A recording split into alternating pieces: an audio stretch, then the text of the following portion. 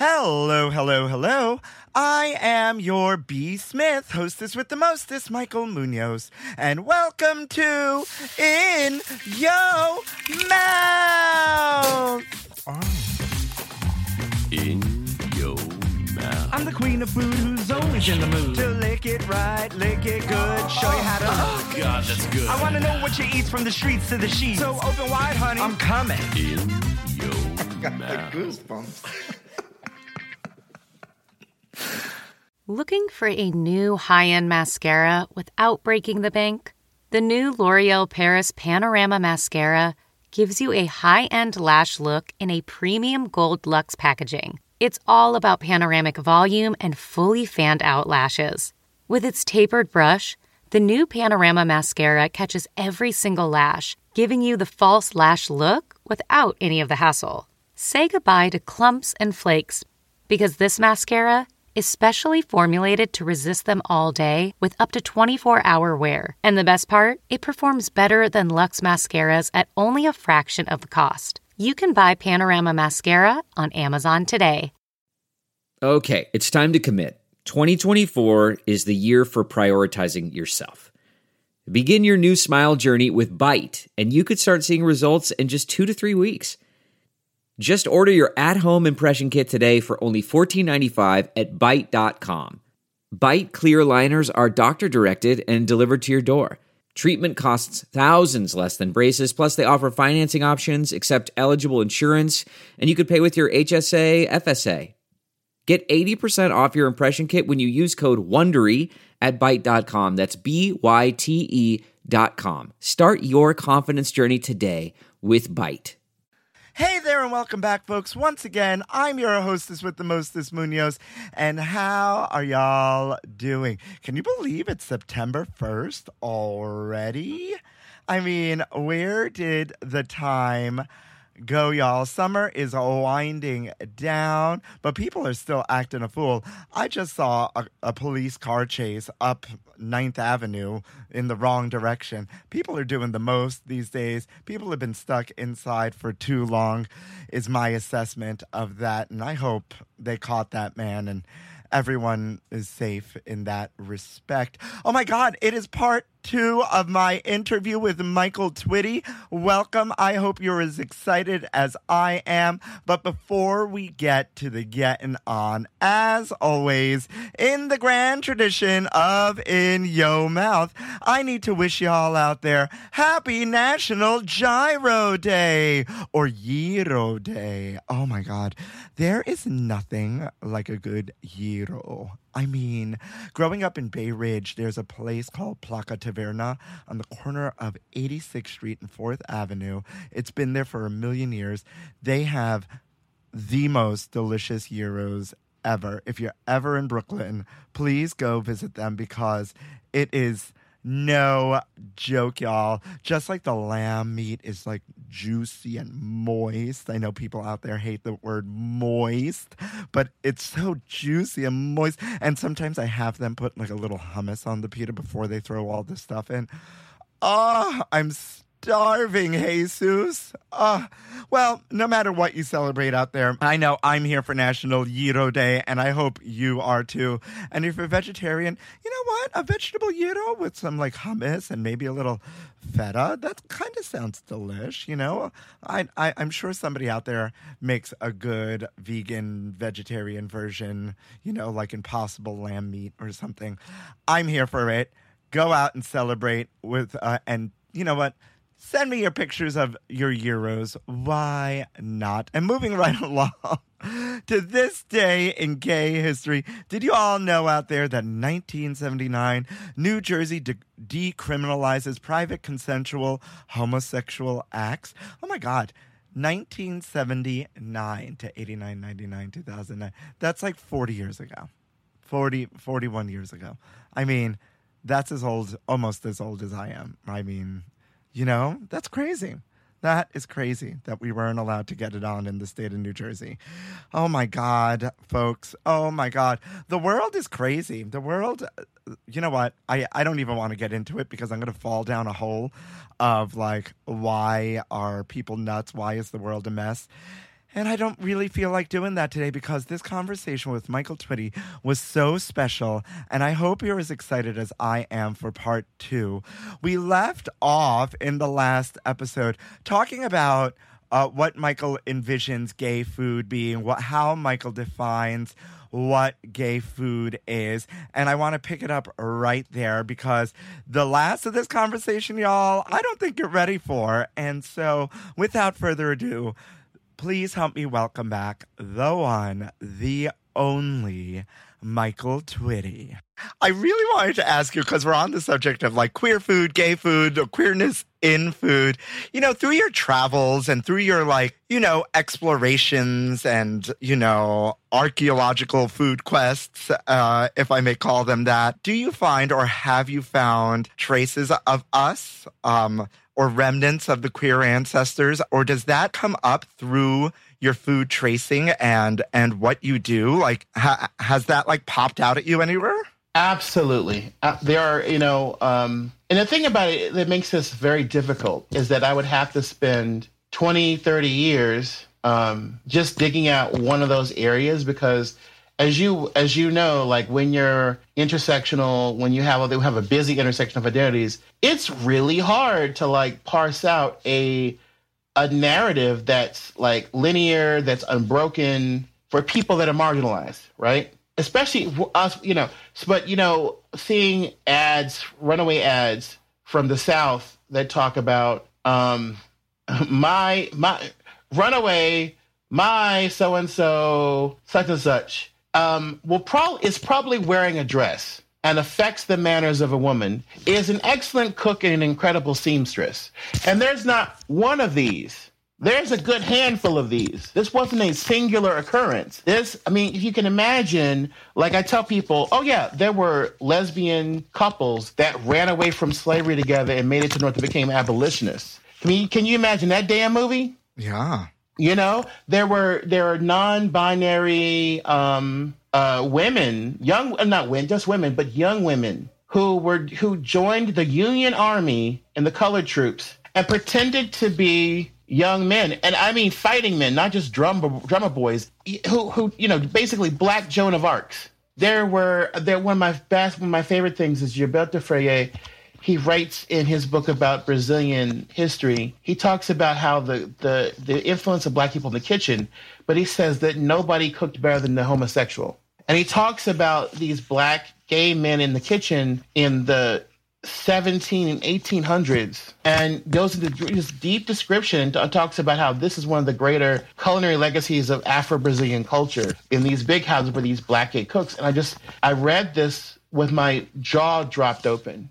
Because I was just between that and the obvious evidence of these male cooks that were on these plantations and also in the cities as free people of color, when everybody was enslaved. It just said to me, from Cuba to Brazil to Haiti to Jamaica to the United States and beyond, there was an entire history of Black queer people carving out a space. And I want to make this very clear before we change over. Kitchens were a space of negotiated power. A lot of time they wasn't just the enslaved person was kowtowing and bowing and kissing the person's feet. A lot of white people, when they wrote about the politics of the kitchen in slavery and also in antebellum times for free people of color, they talk about the Black person as a general, as a marshal, as somebody who actually held the power in the space. And I think that's incredible. So this is where I want to stop with this. One of my favorite narratives is Rosalie Steer Calvert, and she was the Belgian-born and raised wife of one of the Calverts, a very powerful family that founded Maryland. And she inherited a plantation in what's now Prince George's County outside of Washington, D.C., tobacco plantation. And she writes to her sister and complains about Robert the cook. Now, you and I both know who Robert is because this is what she says. I would like to sell Robert. So she really wants to do him in and sell him to Alabama, Mississippi, Louisiana, someplace like that. But she said, because when I entered the kitchen, and I've actually been in that kitchen space, Michael, she says, he sucks his teeth and turns his head and rolls his eyes as if they were going to fall out of his head. Well, we know who the hell Robert is, don't we? We know that Robert is the big old queen. Robert ain't got no wife. Robert's looking like, What you want? Robert was giving her a run for her money and taking no lip or attitude. No lip, nothing from you. But here's the thing she says. She says, but I cannot sell him because his food is so good. You know, we have to ask new questions about power. And remember what Miss Raj says in The Colored Museum. That last line of Miss Raj, the gay character in the Colored Museum by George C. Wolfe is, "That's power, baby. Snap on that." Yes. That's what we got. Yeah. Oh my God. You know what? In Your Mouth listeners, when I met Michael for drinks, he took me down a serious road of all sorts of conversations that I did not expect, and it was a beautiful kiki. And I guess today was my turn to do that to him in return in the most beautiful way. And I am absolutely okay with it because I am living for every last moment. But I think we all are going to live for one Michael Twitty, and this version of my favorite part and your favorite part of the podcast. Michael, it's a little something we like to call Food News Update! Food news, honey. You ain't ready, girl? Spill the tea. News update. Bring it. Nabisco bakers are on strike, possibly slowing down our supply of Oreos and Ritz. Oh, so no more crackers.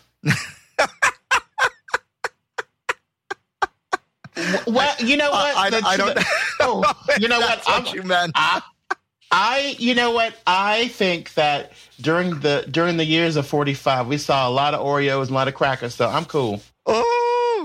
Oh my God. So this is not the first food strike we've seen post and during the pandemic. Last month, workers at the Frito-Lay plant in Topeka, Kansas went on strike for better pay and hours. Not long after, truck drivers at the Pepsi bottling plant in Munster, Indiana, also walked off the job. Primarily over healthcare costs, and now Nabisco, another staple of grocery shelves, is dealing with its own strike. Thank you to Food and Wine News. So last week, over 200 workers at the Nabisco factory in Portland, Oregon, where popular products like Oreos and Ritz are produced, not to mention like Chips Ahoy and other things, went on strike to keep their jobs. The paper the Willamette Week states that the workers at Nabisco's Richmond, Virginia bakery, as well as Colorado Call Center, have now also joined the strike. One major point of contention is reportedly the plan to remove overtime and weekday pay and instead opt for a 40-hour work week. So basically what it comes down to is this parent company is trying to instill like this like new work system, but it means longer hours and no overtime or whatever they call it, pay, as opposed to, and these workers went on strike. They're not fighting for anything more. They're fighting to keep their jobs because what is being offered is the leader of the union is not worth fighting for.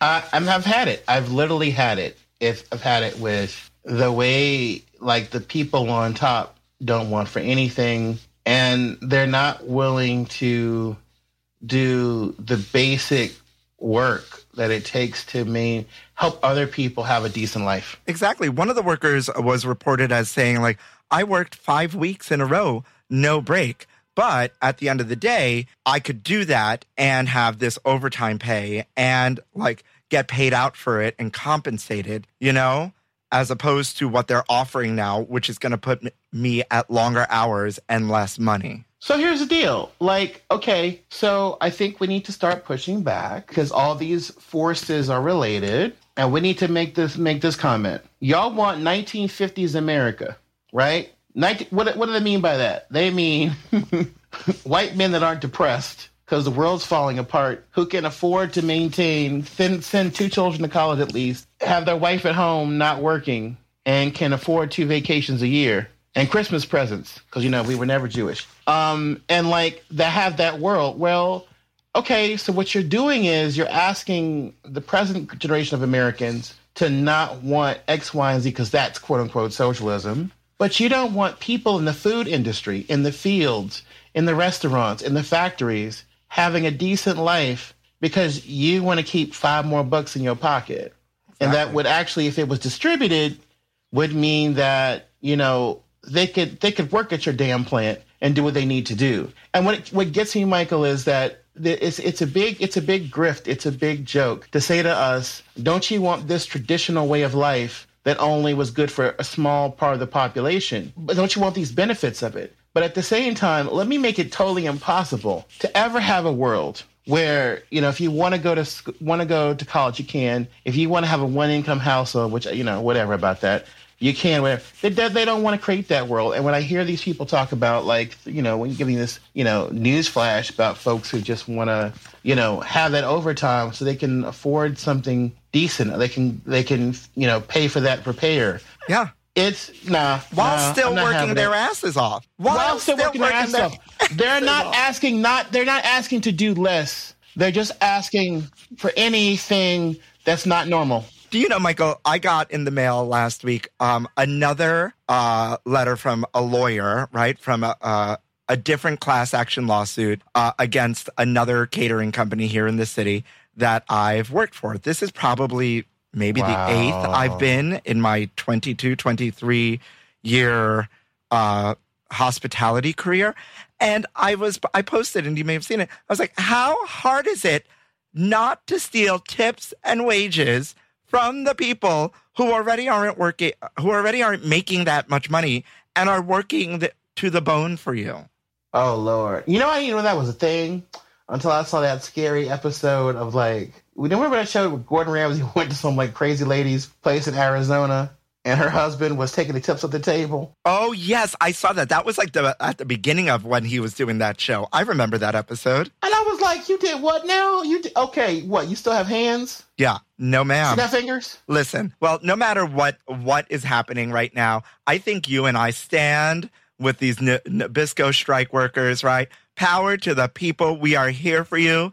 Let it be known. Go out there and show your support for these people just trying to keep their jobs, for crying out loud. They're trying to bring you to your Oreos and your crackers, you know. And can we get our Chips Ahoy, please? Can we? Chips Ahoy. Listen. I thought I liked you. Listen, moving right along to, there is a beer. There is a beer. We got to move along here. Uh-oh. Listen, there is a beer that was brewed to pair perfectly with mayonnaise, Michael Twitty. Oh, Lord, have mercy. Where was this from Indiana? Where was Iowa? What's going on? Yet another gem from Food and Wine News. Thank you. Listen, folks. A mayonnaise brand and a brewery have collaborated to create the ultimate beer for pairing with mayo, which sounds like it'd be great for either elevating your mayonnaise experience or washing the sauce off your tongue. South Carolina-based Duke's Mayonnaise teamed up with Virginia. Virginia, that's your home, honey. Virginia's Champion Brewery Company to tackle a simple question. Can we create the perfect beer to pair with Duke's mayonnaise? Specifically, a Duke's slathered BLT. Well, they did exactly that. All right, and this beer, the results are a beer called Family Recipe, named after Duke's origins, a 5.1% ABV Vienna-style lager made with Vienna malt and Magnum and Saaz hops for a bit of bitterness. What? Y'all can hear Michael just rubbing his temple. I'm just like, I can't, y'all. I can't. Right, really? This is the next generation of Southern food innovation to take Duke's Mayonnaise, a company which I respect, because as you well know, Michael, there are only two acceptable answers. For most people, one, but two is probably a better bet. Southern families will only buy Duke's or Hellmann's. Mm-hmm. And the difference between Duke's is that Duke's has no sugar, but there's a good reason for that, because once we get our hands on some ish, we're going to add sugar to it anyway. So you might as well start off with no sugar so that when you put the cup of sugar in, it makes total sense. So I'm just, wow. Okay. Are you a beer person? Do you like beer? I totally am not. And again, it goes back to that thing where, like, we just weren't allowed. And actually, you know what? It's deeper than that. My mother, blessed memory, and by the way, upon taping, it's her birthday. I wish my mama happy birthday in heaven. Shout out to you, Mama in heaven, Mama Twitty. Asheo, Mama Townsend. Mama Townsend. Shouldn't take Daddy's name. Forgive me. No worries. But like, my mother did something really cool and innovative when I was little. When I was like 3 or 4, my mother goes, "Come here, drink this," and it's beer. And I go, "Oh yeah, I can have beer. I'm cool." It was so nasty to my palate that I never drank beer ever again. Oh my God. That's now so one big mistake. Yes. Delicious. Listen, I know you and I drank all the things that night at the Soho all Grand. the things, but we didn't drink no damn beer. No, and especially not some beer to pair with your Duke's mayonnaise, right? Listen, Shit. I think you and I are here for some Duke's mayonnaise. Shout out to you, Duke's mayonnaise. And I don't know if you know Grossy Pelosi, but he's all August long. It's been Duke's mayonnaise toast and tomatoes, right? I'm having all the cravings for that. But I don't know about this beer. Maybe if they send it to us, I don't know. Maybe, you know what? We'll give it to your husband and he don't drink beer either. Although I'm down for using beer in a culinary context in terms of bread, in terms of boils, in terms of all that kind of good stuff that we use beer for. So I'm down with that. But the mayonnaise pairing, girl, bye. Listen. And moving right along, there is a Monopoly-themed restaurant that just opened in London. Oh, can I pay in the Monopoly money? Because that'd be cool. That would be cool, but no. So, once again, thanks to Food and Wine magazine, there's almost 85 years after the Waddington London's board made its debut, aka Monopoly, there's now a Monopoly-themed bar and restaurant in the capital city, complete with an adjacent 4D, completely immersive version of the game. According to Big Hospitality, the bright red booths in the bar were inspired by the color of the game's hotels, and the other seating options have been upholstered with reclaimed fabrics from trains on the Piccadilly and Northern Underground lines. Okay. Because, it looks really, really cute, The Top Hats menu focuses on quintessentially British small plates, which include petite versions of pub classics like rump steak with parsnip mash and a mini Yorkshire pudding, Wye Valley lamb, and miniature fish and chips. You know what? Okay, let's talk about this for a second. We need to have a restaurant called Castro, the survival series. And I ain't talking about the dude. I'm talking about the neighborhood. Wow. That's all they got to offer is like pub food? Really? It's pub food, and it was created. Where's the line that says, right, you can ask for a deck of Monopoly deal cards. You can take a chance on an option for like a random cocktail. Players will have to compete in an escape room style challenges in order to buy properties on like the life-size game. And it was like it was created in celebration of like coming out of the pandemic as something like fun to make people excited to go out again. So I could be here for that, You know what? Okay, all this is great and good, but Michael Twitty does not do escape rooms. That is too much like my history. Hell no. I ain't trying to be y'all's gay Harriet Tubman. Twitty, get off my podcast. Don't forget Kyle. Escape room my ass. I usually only do 3 of these, but this was too good to pass by. And last but not least, Michael Twitty, Mariah Carey is launching a line of Irish cream. God, you know what? I'm gonna leave it the hell alone. All I want for Christmas is you. Mm-hmm. Oh my God. This is from The Cut. Thank you to The Cut. And whoever wrote this is hysterical. Rather than an Always Be My Bordeaux or a diamond-encrusted bottle of champagne, Carey has come out with a line of Irish cream liqueurs. A bewildering and unexpected choice. It's dubbed Black Irish, an homage to her Black, Venezuelan, and Irish heritage. And it comes in 3 flavors, original white chocolate and salted caramel. Okay. That's like a DNA test in a liquor bottle. Bye. Nope. So the last one really got me. The salted caramel. as a cinnamon boy myself, you know, I don't qualify for milk chocolate or mocha, but, you know. Wait, I just really want to know how it relates to her Black, Venezuelan, and Irish heritage. I want to know what the Venezuelan part is, because I kind of get the other parts. The original, the white chocolate and salted caramel. I don't. Are they like one for one here? Because you know, Venezuela don't scream white chocolate to me. No, none of it. None of it. Like that island right across like that province in Canada. None of it. Nope. No, ma'am. I know geography. I don't know if we're here for this, but I sure as hell would taste some if the Queen herself sent me some. I would only drink it if she was brought to me in an office chair, held up by several hunks, bearing a tray. That's it, bearing a tray of that and a side of lactose digestives. And with that, I think that's the best way to end Food News Update. Michael Munoz, I was totally ready for you to be like, there's a beer pairing with the Chips Ahoy, and I was going to just hang up. It's done. It's done. They've done like Fruity Pebbles beer.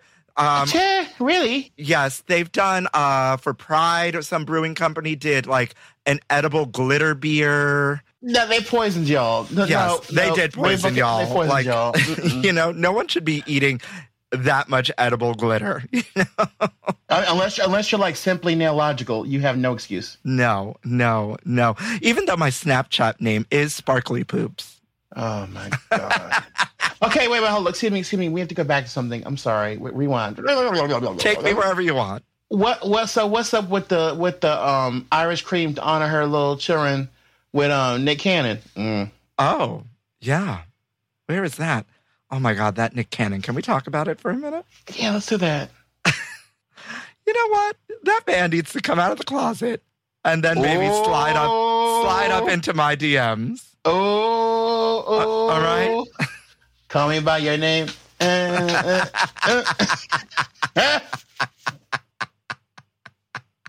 That's what I need to send. That's why I need to send Lil Montero on a mission. I need Montero to tell us, everybody out there, to dig them all out. Dig them all out. Take them all out, dig baby. Dig them all out, figuratively and literally. Okay. Okay.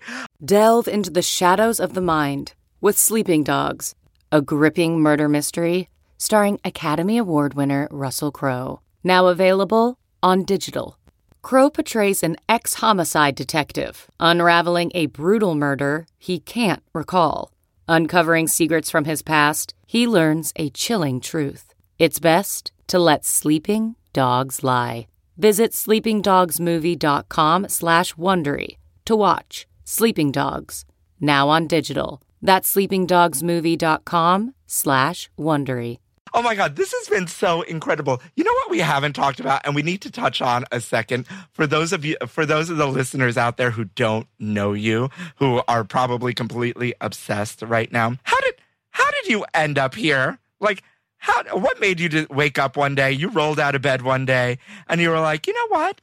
I am going to trace my culinary roots back to Africa, all the while teaching Judaism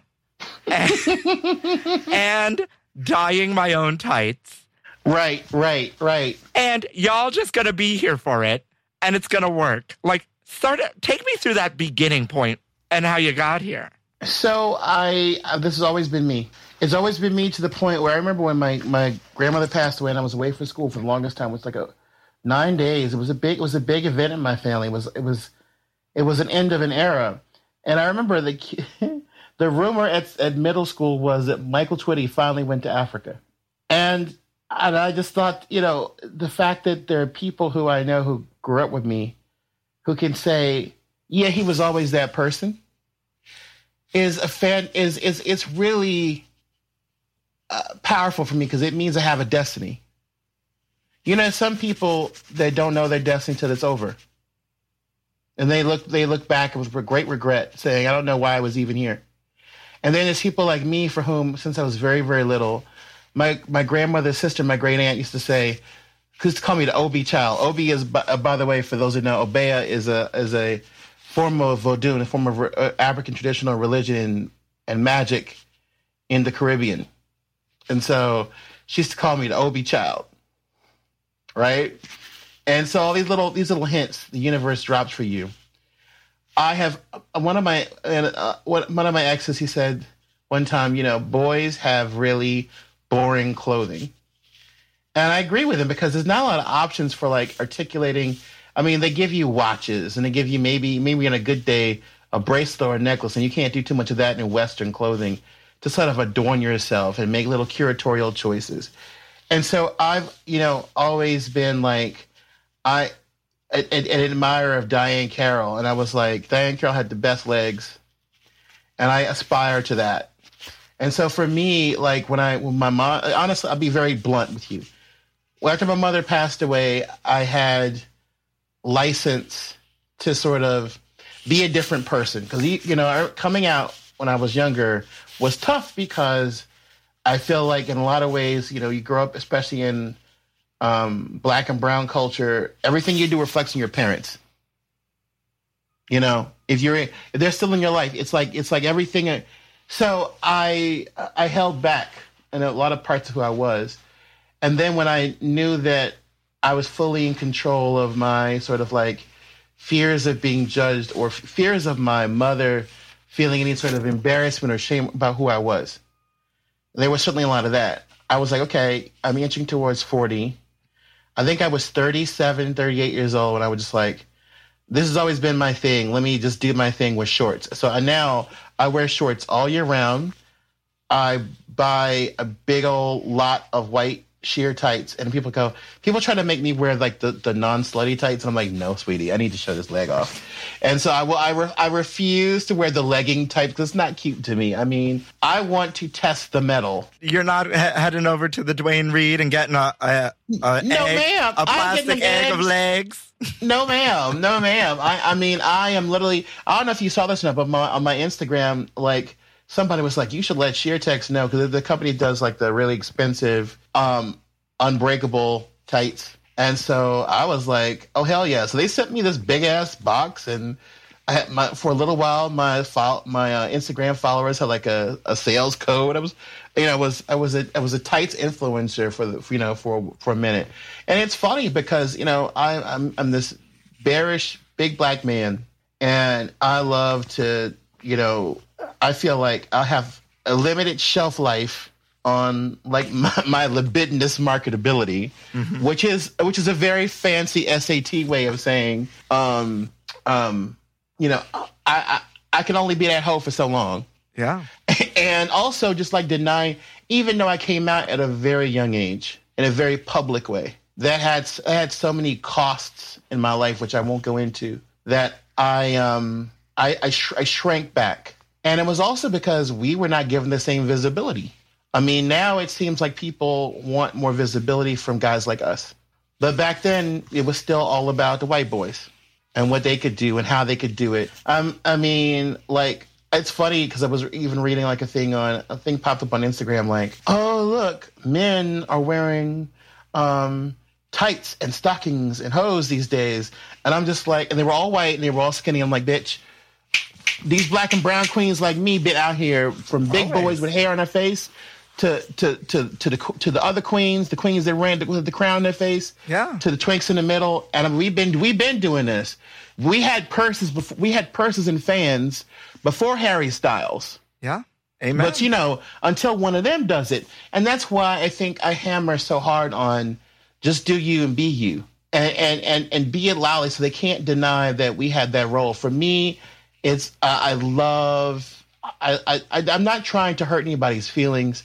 I'm not trying to challenge them beyond where they're comfortable, but I am trying to drag them kicking and screaming into a world where everything that you are can be possible. Amen. Amen. And this is yet another crossroads where we meet in the sense of I've been painting my nails for a very long time. Hello.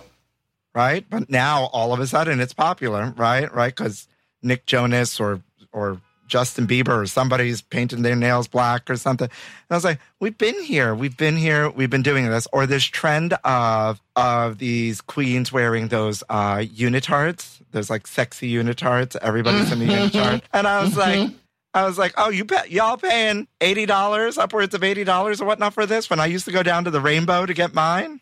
Hello, come on now. Come on now. But it's also I think it's about the fact that we have had to do that hard work. It takes bravery. I mean, people always asking, well, do people say anything? I say, okay, I can probably count on about 5 times when somebody says something really unfortunate or unkind to me in public. But for the most part, the best feeling, Michael, is when you're in an airport and you see some like woofy somebody and he ain't saying them, he looking hard. I done had him stare back and look and keep looking. I said, I know exactly what the hell you thinking, and it's not let me go beat him up. Yeah. Well, maybe it's let me go beat him up in a different way. They ain't gonna beat this up. They ain't gonna beat this up, baby. They might get a beating from me, but they ain't gonna get. No, ma'am. No, ma'am. But it's fun. And then I think the people at the airport I really love to get into if they're pissy with me are the security dudes, right? Because sometimes they try to get cute. You got to take your shoes off. They got to be like, well, we saw a drop of sweat. Well, you know, Negroes and Puerto Ricans be putting some shea butter on their ashy self. So the security thing picks up the little lotion and little bumps of sweat. I'm cool because guess what? It's your hands that got to be all over this. Mm-hmm. And one time I had this beautiful Italian American young dude from Pittsburgh. He was not looking forward to this, but I sure as hell was. I was thanking God for that machine. Yes, I was, honey. I was like, wow, my younger days have returned. Hello. Hello. But, but another part of it is that apart from that, I'm really glad that I have a lot of people through social media who have been like men, straight, gay, in between, bi, this, that, pansexual, who are like, oh, because you do that and you don't have any shame about it, I have no problem wearing the clothes that I want to wear out. I feel brave about it because you're brave about it. You're inspirational to me. Or like people, like other like people of size, like, feeling like they can wear and do what they want to do and feel beautiful in themselves and let people know I still have a sex life. I'm just attracted to other people as you are attracted to other people.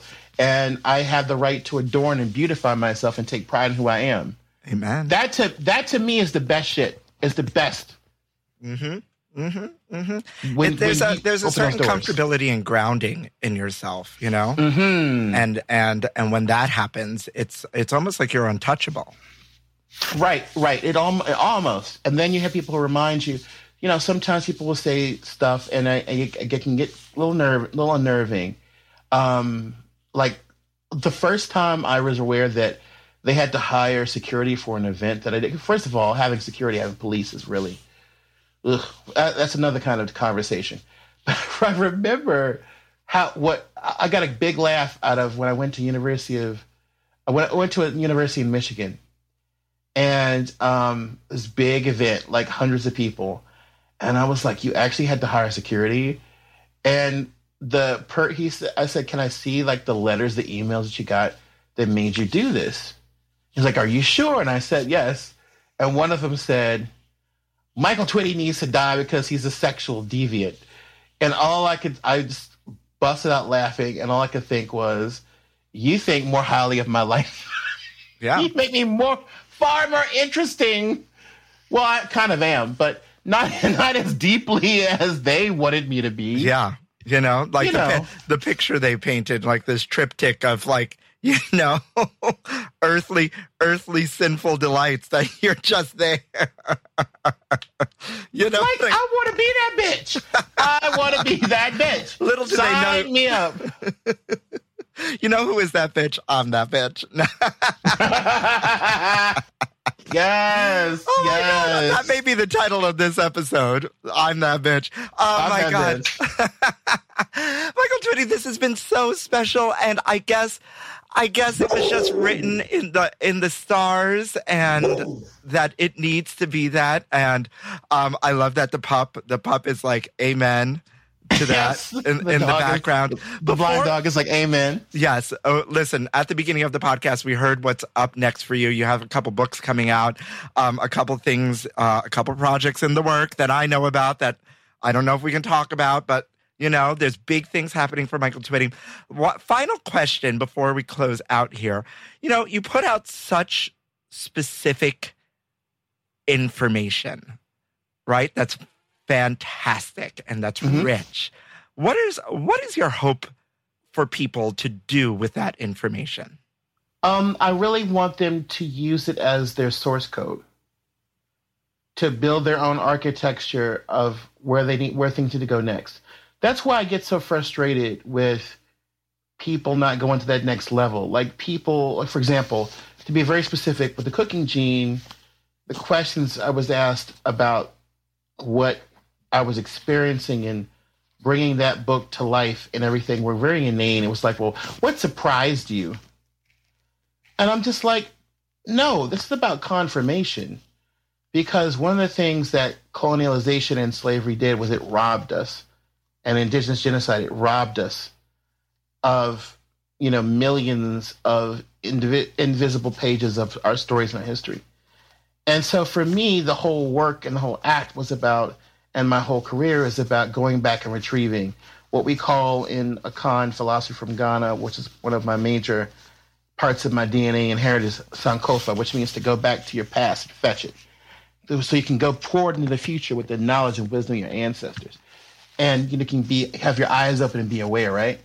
And I just want people to take those queer tidbits, those Black tidbits, those Jewish tidbits, those global tidbits, all those pieces, and use them to do something new. To do something new. Do something different. To own parts of themselves they have previously denied access to. To take back that power. And they do it unapologetically and without having need to prove anything to anyone. I'm trying to do the work so that you don't have to prove a damn thing. All you have to do is be. Knowing that the receipts are there. Knowing that you have the blueprint, you have the source code. And I guess my name was associated for a little bit in the mouths of white folks with, all due respect, white folks, with, beating back appropriation, which, I would be fighting appropriation too if that's how I made my money. Let's be real. The pushback about appropriation wasn't about being rational. It was about, trying to maintain power by theft. It's still going on. I mean, there's passive aggressive appropriation, like when people be trying to charge $25 for a chopped cheese, at a fancy restaurant, knowing where it came from. But for me, I don't want the kids out here to prove a damn thing. I don't want these elders to prove a damn thing. I want them just to be able to move forward with confidence. One of the greatest ways to heal that sort of negative energy, because we're already here. We're already multicultural, right? We're already, all of us of every background is at the intersection of global cultures constantly crashing into each other. And sometimes it's harmonious, sometimes it's problematic, but it's still going to happen. And what we have to realize is if we're living in a multicultural democracy, we have a responsibility to know each other's cultures, to know each other's boundaries and opportunities, and to respect one another. And for those of us who are marginalized, oppressed, who have rich cultures that everybody keeps on trying to bite off of but don't give no respect to, the greatest armor that you have is knowledge. The greatest armor that you have is being able to say, you have those receipts in that source code. Because you know what? It's not about aping. It's not about copying. It's not about having the recipe. It's not about taking that food and that food culture and doing what you want with it.